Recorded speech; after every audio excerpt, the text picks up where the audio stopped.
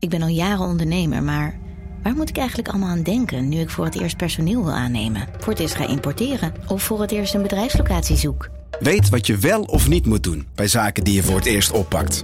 Check kvk.nl voor praktische stappenplannen. KVK, hou vast voor ondernemers. Een goed verhaal begint bij Bruna. Want bij Bruna zijn we dol op boeken en verhalen. Verhalen zoals deze. Het nieuws reist je snel, zoals dat soort nieuws doet. Ik wist dat het ook over jou ging, zodra het eerste bericht uit Parijs kwam. Bijna 6 jaar geleden nu. Op een vrijdag de 13e. Een datum als een slechte grap. Jij was er ook, Flo. En op jouw profiel bleef het stil. Wil jij weten hoe dit afloopt? Je leest het in Luister van Sascha Bronwasser. Nu bij Bruna. Andries Noppert, Louis van Gaal. Pak Messi die bokaal op dit verguisd WK.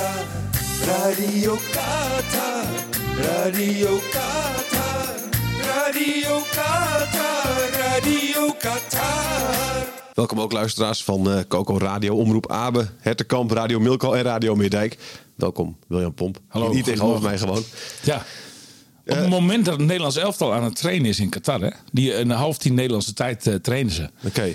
En 12:30 Nederlandse tijd is de persconferentie van Gaal, waar we natuurlijk allemaal rijkhalsen naar uitkijken. Kijk jij daar meer naar uit nog dan wedstrijden van Nederlands elftal of niet? Nou ja, ik vind die persconferenties wel heel erg vermakelijk. Ja. En als ik ben toch een nieuwsdier. En meestal zit er in zo'n persconferentie meer nieuws dan in een wedstrijd.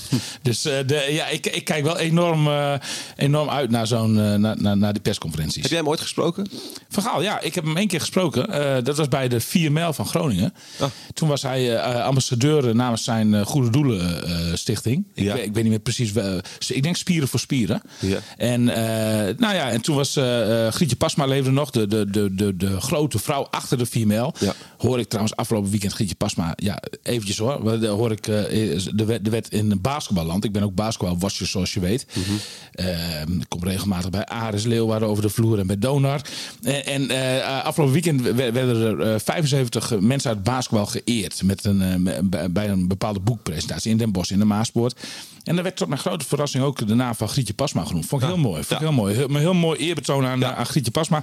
Maar ook de vrouw van de 4 mijl. En Louis van Gaal was toen special guest. En toen mocht ik hem na afloop interviewen. Nou, hij heeft volgens mij nog een voorpagina stukje opgeleverd. Ik weet niet eens meer wat hij precies zei. Okay. Maar toen was Louis van Gaal ook al hot. Het was een zeer aangenaam gesprek. Truus was ook mee. Ja. Nee, hoe heet zijn vrouw? Ja, Truus. Ja. Nee, ja, toch? Dat Truus verhaal, toch? Ja, toch? Ja, ik geloof het wel. Ja, maar het is ook Truus van Hanegem. Ja, volgens mij is het gewoon... dan hebben ze dezelfde naam. Ja, ik denk, maar Truus toch? Ja, dacht ik wel, toch? Zeker, ja, zeker. Ja, anders moet ik dit eruit knippen. Nee, dit is zeker Truus verhaal, ja. Nou, maar die was er ook bij. En een zeer aangenaam gesprek. Het is een hele amabele man. Ontzettend amabele man. Ja, okay. Ik kan bijna niet geloven dat ik, zeg maar, zoals Valentijn Driessen of nu ook weer Martijn Krabbendam van Voetbal International.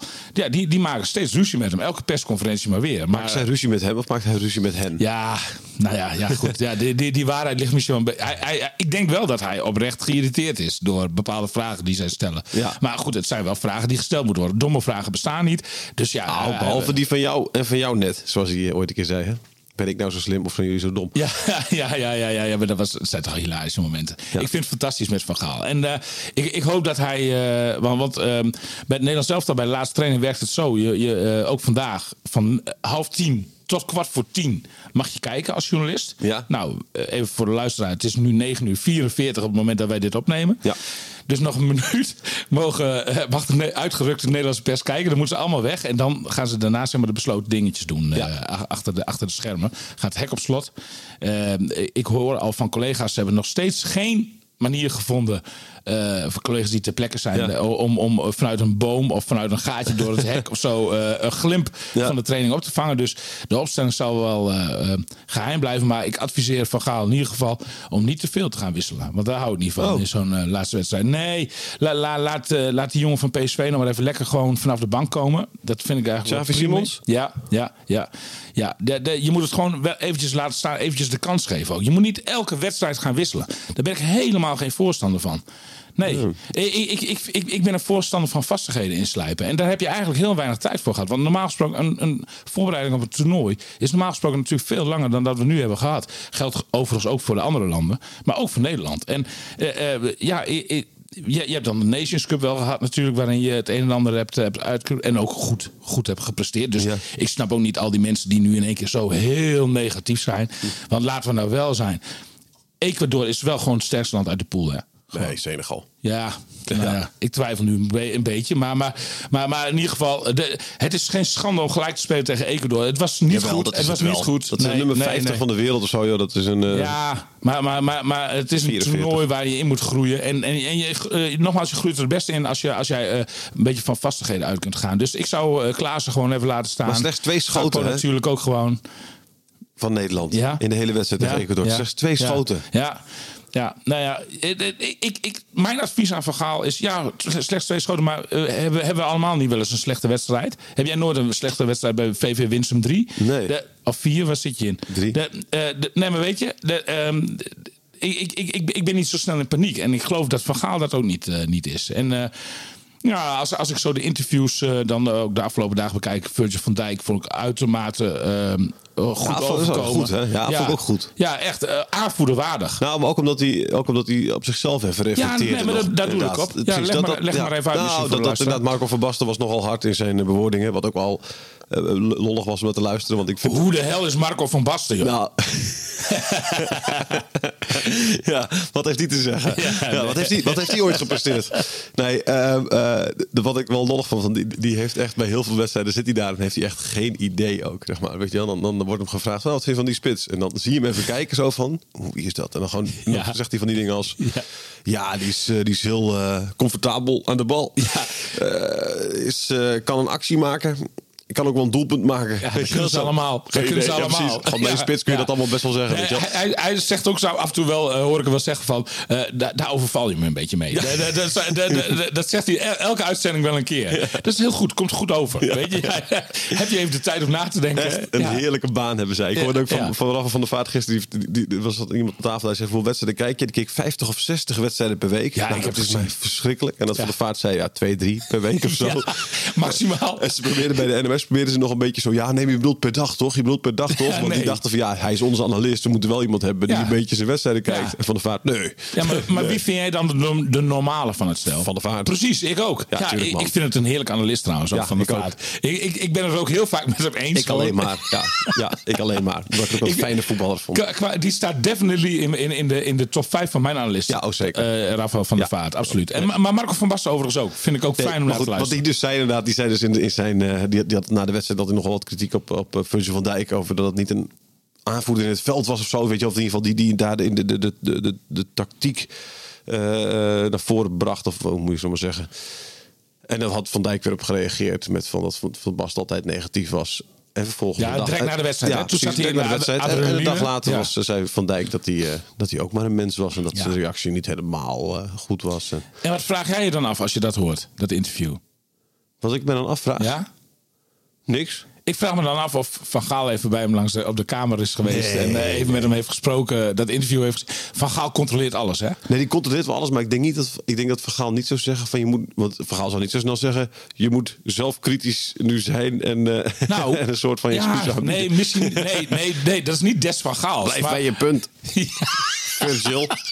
Misschien heeft Van Gaal juist dit wel afgeraden, wie weet. Ja, maar toch zie ik dat... Ik denk dat Van Gaal zich overal mee bemoeit. En ook wel hiermee, zeg maar. Dus, maar dat hij Virgil dan wel vrij laat in wat hij mag zeggen. Maar ik vond het uitermate volwassen overkomen. En nogmaals, een aanvoerderwaardige actie van Virgil van Dijk. Had jij ooit kunnen bevroeden dat dit dus de aanvoerder van Nederlands elftal zou zijn op een WK voetbal? Toen bij FC Groningen niet. Ik heb hem bij FC Groningen natuurlijk een beetje zien komen. Ik deed toen FC Groningen nog als tweede man. Want Jan Mennega, mijn collega, was toen nog de eerste FC Groningen man. En mijn mentor, zeker.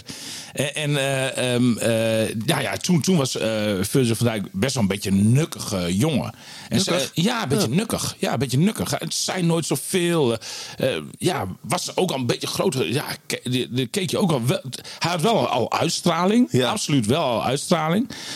Maar ja, in de interviews en zo, ja, je had er niet zoveel aan. Een beetje nukkig. Dat is het eerste wat in me opkomt als ik terugdenk aan de Virgil van Dijk van FC Groningen. Ja. Nukkige jongen. Zij zegt al dat hij natuurlijk gewoon heel veel te danken heeft aan Dick Lukkien. Ja. Toen de assistent-trainer bij FC Groningen en toen trainer ook van het tweede elftal, zeg maar. Die heeft hem gelanceerd. Ja. Want toen hij kwam, dat was niet vanuit luxe of zo dat hij naar FC Groningen kwam, hè? Nee, precies. Nee, zeker niet. Die kwam van Willem II en die had eigenlijk niet echt een plekje. Nee. Zie je eigenlijk in Dick Lukkien ooit een bondscoach? Nou, ik zie in Dick Lukkien in eerste instantie de nieuwe trainer van FC Groningen. Maar goed, dat gaat dus niet gebeuren. Bondscoach. Ja, nou, ik kijk. Wat ik van Dick Lukkien vind, is ik vind Dick Lukkien een uitermate sympathieke vent die goed overkomt in de media. En die een elftal heel goed en heel mooi kan laten voetballen. Als hij het materiaal heeft, zeg maar, dat daarvoor geschikt is. Maar daar is wel heel veel tijdsinvestering voor nodig. Dus op dit moment zeg ik van nee, ik zie in Dick Lukkien geen goede bondscoach. Omdat je dan je spelers maar, eens in de 2 maanden of 3 maanden ziet. Ik denk dat Dick Lukkien meer een clubtrainer is. Maar dat zou je ook van Vergaal zeggen, toch het Vergaal meer een clubtrainer. Ja, in eerste instantie wel. Ja, goed. Ja, maar dat is mijn eerste gevoel erbij. Henk de Jong. Henk de Jong vind ik... dat lijkt me een fantastische bondscoach. Ja, maar dat denk ik ook. Nou, eigenlijk, ik zie in Henk de Jong meer een bondscoach. Omdat Henk de Jong, zeg maar, denk ik wel... Kijk, als jij een ommekeer bij een club moet bewerkstelligen... dan denk ik dat je aan Henk de Jong een hele goede hebt. Het is een beetje... vroeger had je het Frits Korbach effect. Ja. Ken je dat nog? Ja. Onze jongere luisteraars waarschijnlijk niet. Maar Frits Korbach was een trainer... die werd overal ingevlogen waar het trammeland was. Waar de club helemaal aan de grond staat. Heerenveen is hij trainer geweest. De Graafschap, Cambuur. Noem al die clubjes maar op. Geweldige vent. Heel... kleurrijk figuur. En Frits beheerste de ongelofelijke gave om in een paar weken tijd een elftal dat helemaal aan de grond staat weer helemaal boven Jan te laten worden en er bovenop te helpen. En ik zie in Henk de Jong zeg maar grotere gelijkenis met het korte termijn effect van Frits Korbach dan Dick Lukkien. Ja, okay. Dus vind ik, want ik denk dat Frits Korbach ook een prima bondscoach was geweest, namelijk. Ja. Zijn imago had hij natuurlijk niet meer. En zeker op het laatst niet meer. Maar wist je dat ik de laatste ben die Frits Korbach heeft geïnterviewd? Ja. Bij zijn toenmalige vriendin in Hoge Zand, Gerda. En toen was hij eigenlijk al helemaal op. Ja, hij had keelkanker, hè, of iets stembandkanker. In ieder geval hier. Rond dat deel van het lichaam. Spok daar nog geen idee. Zelfs maar Frits was zo voetbalgek. Zelfs op de allerlaatste dag van zijn leven belde hij 's ochtends nog met Hans Nijland. Keelkanker was het, FC Groningen die speelde 's middags een thuiswedstrijd. En Frits die belde met de toenmalige directeur van FC Groningen, Hans Nijland. Hans, heb je nog een kaart? Nee, het kwam er in ieder geval ter sprake, want Hans had ook een goed contact met hem. Er zou nog een kaartje voor Frits geregeld worden. Voor die middag zou hij nog in het stadion komen. En nog voor het eerste fluitsignaal was Frits overleden. Ach. Ja. Bizar, hè? Ja, heel bizar. Ja. Dat was de laatste dag van Frits Korbach. Ja, was een goede bondscoach geweest. Maar Henk de Jong, goede bondscoach. Ja. Denk ook. Van Wonderen, moeten we die ook nog als bondscoach... nee. Ik hou wel van aanvallende trainers. Het is wel ex-international. Ex-international vind ik wel een praise, zeg maar. Is Henk de Jong niet, Dick Lukkien ook niet. Nee. En Frits Korbach trouwens ook niet. Dus eigenlijk wat je nu allemaal gezegd hebt slaat helemaal nergens op. Dat wil je eigenlijk maar zeggen. Ja. Snap ik. We gaan eventjes even iemand bellen. Want ik ben wel benieuwd wat Lesmond Prinsen ervan vindt. Lesmond Prinsen? Ja, geboren in Heerenveen. Gevoetbald bij onder andere Veendam en Emmen. En nu trainer van de Knickerbockers. Hoe zou het met hem zijn? Spraakwaterval. Even bellen met een echte voetbalkenner. Hey, goedemorgen Lesmond. William is er ook trouwens. Goedemorgen Lesmond. Even sorry, wie is er ook? William. Goedemorgen William. Kent hij niet meer. Te lang geleden. Ik hoorde het niet. Oké. Hey Lesmond, William die heeft er nog enorm veel vertrouwen in het Nederlands elftal. Jij ook of niet? Hangt er vanaf wie die opstelt. En wie moet hij opstellen? Nou ja, wat hij moet opstellen is snelheid. Volgens mij gaat het niet om de eerste 3 wedstrijden, maar gaat het wel om dat je op een gegeven moment tegen ploegen komt die goed zijn. Ja. En als je speelt zoals hij speelt, dan voetbal je volgens mij vanuit de omschakeling. En dan moet je mannen hebben die snel zijn en goals kunnen maken. Volgens mij het hele WK draait om snelheid. Ja. Je ziet welke ploegen de meeste kans hebben. Ja, dat zijn allemaal enorme dynamische voetballers met verschrikkelijke snelheden. Ja. En hoe groter de ruimte is, hoe makkelijker het wordt. Dus ik zou echt kiezen voor spelers. En vanaf dag 1 hoor, want hij wisselt natuurlijk veel. Ja. Dat snap ik niet. Maar je moet in zijn toernooi groeien. Dat kun je alleen maar doen door de voetballen. Ja. Dus, en hij twijfelt zelf ook wel. Want anders zit je niet Gakpo ineens naast in de spitspositie. Dus, Ja, precies. ja. Dus ik zou altijd kiezen voor snelheid. En dan heb je het over volgens mij Gakpo. Ik zou die Xavi Simons altijd opstellen. Ja. Echt een creatieve gast. Mee eens. Die kan goals maken. En volgens mij, uiteindelijk zou je met Depay ook moeten beginnen. En daarachter gewoon, onze kap- en rijkoning. Ja. En dan heb je de 4 die het kunnen creëren. En daarachter zit je in een blok van 6. Ja, zo zou ik het doen. Ja, dus wel gewoon inderdaad met 5 verdedigers blijven spelen? Ja, weet je, hij gaat het niet veranderen. We kunnen wel alles beroepen op de fatsoens. Maar als jij je leven, een jaar lang daarop traint. En dan gaat hij niet aanpassen. Hooguit poppetjes. Ja, nee, en precies. ik zou blind eruit halen. Maar goed, dat is mijn mening. En waarom blind eruit? Ja, geen snelheid. Nee, het, is allemaal, het draait allemaal op snelheid. Je hebt gisteren toch ook Duitsland gezien tegen Spanje. Ja. Nou ja, dan zie je bij Duitsland, er is maar 1 voetballer. Er zijn 2 voetballers die op een gegeven moment alles bepalen. Dat is die nummer 14 bij Duitsland. Musiala had je. En die nummer 19, die kwam erin. Ja. Ja, dat zijn de 2. Die waren het gevaarlijkst. En aan de andere kant heb je natuurlijk die P3 en al die andere kleine gastjes. Ja, dat is pure snelheid. Kijk naar Frankrijk, kijk naar Brazilië. Dus ja, ik denk, de enige kans die ze maken is als je snelheid opstelt. Ja. En dan moet je gewoon vanaf de dag, ook al speel je tegen een matige ploeg. Ja, dan nog moet je die gasten vertrouwen geven. Dus nee, aan de formatie gaat hij niks doen hoor. Daar is hij te eigenwijs voor. Dus, de snelheid erin. Over wie ben je wel tevreden tot nu toe bij het Nederlands elftal? Nou ja, volgens mij staat er één. Ik ben een Fries, dus er staat 1 Fries waar ik tevreden over ben. Ja, Noppert. Ja, maar dat is geweldig. Dat is toch geweldig? Dat is toch ontwapenend? En hij pakt gewoon alles wat hij kan pakken. Ja, zeker. Ja. Kijk nou naar die goal die Costa Rica maakt. Of Mexico. Ja. Als Noppert op de goal bij Mexico had gestaan, die had hij allemaal gepakt. Ja, hè? Ja, precies. Dat scheelt gewoon zoveel als je 2,3 meter bent. Dat is... je reikwijdte wordt daarmee... Ik heb zelf wel eens een pengel genomen. En als er een keeper op een goal staat die 2 meter is en zijn armen strijdt, dan denk je kut. Dan sta je de ruimte over. Ja. En als Wim de Rond tegenover je staat, dan denk je van, dit komt wel goed. Ja, maar dat is wel zo. Ja. Kijk, en Noppert staat in de top 5 van de meeste reddingen. Oh, is dat zo? Een beetje over de vorm van het Nederlands elftal. Ja, een beetje statistieken kijken, een beetje voorbereiden. Ja. Dus, hij staat in de top 5 van de meeste reddingen. Ja, dat is er 8. Oké, dat is wel vrij bijzonder inderdaad. Zeker als je de pool van Nederland ziet, dan had je verwacht dat andere landen daar... ik heb kijken hoor. Speelschema, voorpagina, je hebt allemaal statistieken. Ja. Even kijken. En dan, als ik nu kijk naar de beste reddingen, assist. Er staat geen Nederlander bij. Nee. Doelpunten, Gakpo. Ja. Schoten, er staat ook geen Nederlander bij. Nee. Schoten op doel, staat ook geen Nederlander bij. En dan pasen succesvolle en dan komen de keepers. Ja, dan staat hij bij de eerste, heeft hij er 8 gemaakt, staat hij bij de eerste 5. Oké, en wie staat er boven hem nog? Moet ik even kijken hoor. Even kijken. Ik heb hier het lijstje ook, zie ik. Milan Borjan. Ja, volgens mij, ik had hem hier gestuurd. Ja, Milan Borjan en Wojciech Szczesny. Nou ja, precies. En dan staat op de 3e plek Noppert met de meeste redding. Dat doet hij goed. Ja, maar in dat rijtje wil je niet staan, toch? Dat zou hij niet moeten staan, nee. Nee, maar ik kan me ook helemaal niet herinneren dat hij al zoveel reddingen heeft gemaakt. Ja. Maar goed, ik bedoel, de statistieken liegen niet. Dus er is geen spel tussen te krijgen. Maar, ja, en 8 reddingen en maar 1 doelpuntje tegen, dan doe je het dus goed. Ik heb Ecuador ook in de kroeg gekeken. Misschien ligt het daaraan. Dat zou ook kunnen.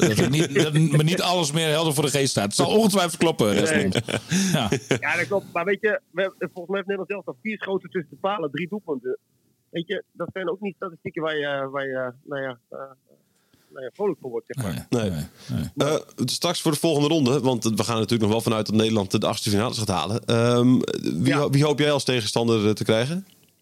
Ja, dan moet je me even helpen hoor. Want het kan Engeland, VS, Iran en zelfs nog Wales worden. Dat denk ik Engeland. Engeland. Maar Dan hoop ik, Waarom? Ja, maar die andere ploegen, omdat Engeland natuurlijk een ploeg is die vanuit zijn gevoel altijd kan winnen. Dus die willen voetballen om te winnen. Ja. En als je ploegen hebt waarvan je zegt, oh shit, Nederland zelf is beter. Die gaan heel compact en georganiseerd voetballen. Ja, en dat is nou precies wat je eigenlijk niet wil. Je wil 2 voetballende ploegen hebben. Kijk naar Duitsland en Spanje. Weet je, die willen allebei. Ja. Dan krijg je een heerlijke pot. En dat vind ik sowieso wel een beetje, hoor, dit WK. Het is de ene ploeg zakt helemaal in. Ja. En de andere ploeg, die moet zijn best maar doen. En dat blijkt wel weer dat je een WK niet moet organiseren met zoveel mogelijk landen. Alleen maar met zo goede mogelijk landen. Ja, precies. Want dat wordt over 4 jaar, als er 48 landen meedoen en ook de nummers 3 nog allemaal door kunnen gaan, wordt dat natuurlijk echt vreselijk. Leuk dat Japan wint en leuk dat een keer wint van Duitsland. Saudi-Arabië zo en precies, Japan, Costa Rica. Ja, en de verliezers van Costa Rica, denk ik, met andere woorden, je hebt er helemaal niks aan wedstrijden. Er zijn niet om aan te gluren. Dus als het een beetje leuk wordt, dan dat is pas vanaf de achterfinale. Ja, dus jij hoopt ook gewoon dat Nederland zo goed mogelijk een tegenstander treft en dan hebben ze meer kans, zeg jij? Ja, omdat je dan de bal niet hebt. En volgens mij denk ik dat het Nederlands elftal echt op zijn gevaarlijkst is vanuit het omschakelen naar balbezit. Ja.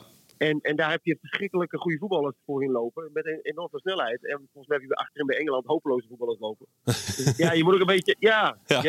Kijk, Engeland heeft ook fantastische spelers op snelheid. Dus dan, weet je, moet je kijken wat van achteren er staat bij ons. Dus ik dacht, wat ons? Nou, Nederland zelf. Daar kom je niet zo gauw doorheen. Nee. En zeker niet als je het klein houdt. Dus ja, met Maguire in de basis, joh, daar ben ik niet zo bang, hoor. Nee. Nou, er was toch wel wat kritiek, hè, op Van Dijk. Met het schijnverdedigen wat hem wordt verweten. Ja. Nou ja, weet je kan, hij kan meer instappen. Maar goed, ik denk ook, hè, je ziet zo'n Duitsland speelt dan hopeloos tegen Japan. Ja, en dan een goede tegenstander haalt ook het beste uit jezelf. Ja, dat is waar. Dat ben ik met je eens. Ja. En als je dan tegenover Engeland komt, dan weet je, kijk tegenover... Amerikanen zijn heel goed in het ontregelen van voetbal. Maar kijk maar naar die wedstrijd tegen Engeland. Maar zelf iets creëren kunnen ze niet. En die Engelsen die willen ook gewoon zeggen, wij willen een ronde verder. En Amerika die hoopt dat ze een ronde verder komen. Ja, dan kan je beter tegen een ploeg spelen die initiatief neemt. Ja, dan ben je zelf ook veel scherper dan de meest. En hij kent die competitie. Ik denk dat heel veel jongens die competitie kennen. Dus ze spelen erin, ze kennen die spelers. Dus, en zo'n Kane, dat is ook een bekende voor hem.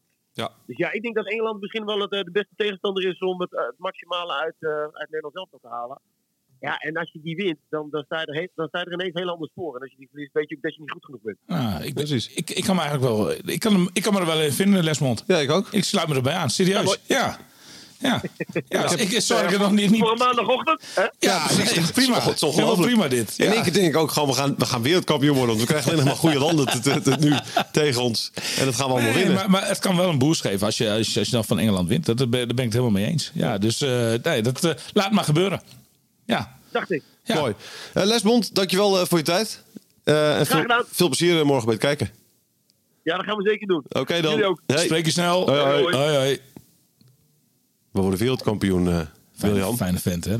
Ja, eerst nog even die pool natuurlijk doorkomen. Dat is nog wel even zaak. Wist jij trouwens dat het af kan hangen van het aantal gele en rode kaarten? Ja. Het fair play klassement, dat telt als alles gelijk is. En die kans is aanwezig, hè? Want op dit moment staan Nederland en Ecuador precies gelijk. Ja. Maar op alles. Ja. Dus heb je ook enig idee wie er dan het meest gunstig voor staat op dit moment? Ik zou zeggen dat Nederland de minste gele kaarten heeft tot nu toe. Ja, klopt. Want ik weet niet eens of er iemand is van Nederland die al geel heeft gepakt. Eentje. Oké, ga ik even snel zeggen. Nadenken wie dat ook alweer is geweest. Is dat... Nee, geen idee. Teun Koolmeijers? Ik weet het eigenlijk ook niet. Maar ik weet alleen de aantallen. Ik weet dat Nederland 1 gele kaart heeft en Ecuador 3. Ecuador 3, ja, oké. Dus wat dat betreft staat ze er heel gunstig voor. Heel vriendelijk gaan voetballen. Dat is het idee. Het is voor mij 1 keer eerder voorgekomen. In 2018 ging Japan volgens mij verder op basis van het fair play klassement.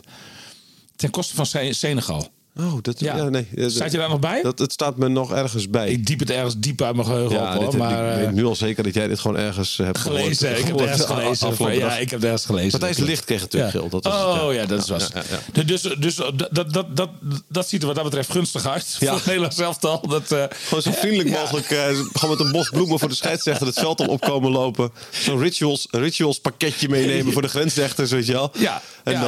En alleen maar de tegenstander ophelpen staan. de kramp uit de kuiten bij zijn helpen halen en zo. Misschien leuke clickbait. Het ziet er zeer gunstig uit voor Nederlands elftal. Daar klikken mensen wel op, denk je niet? Misschien kun je dat als kop bij deze podcast meegeven. Het is wel mooi dat je tijdens de podcast overlegt over welke kop. Het is wel belangrijk natuurlijk. Ja, zeker. Ja. Waar ga jij kijken morgen?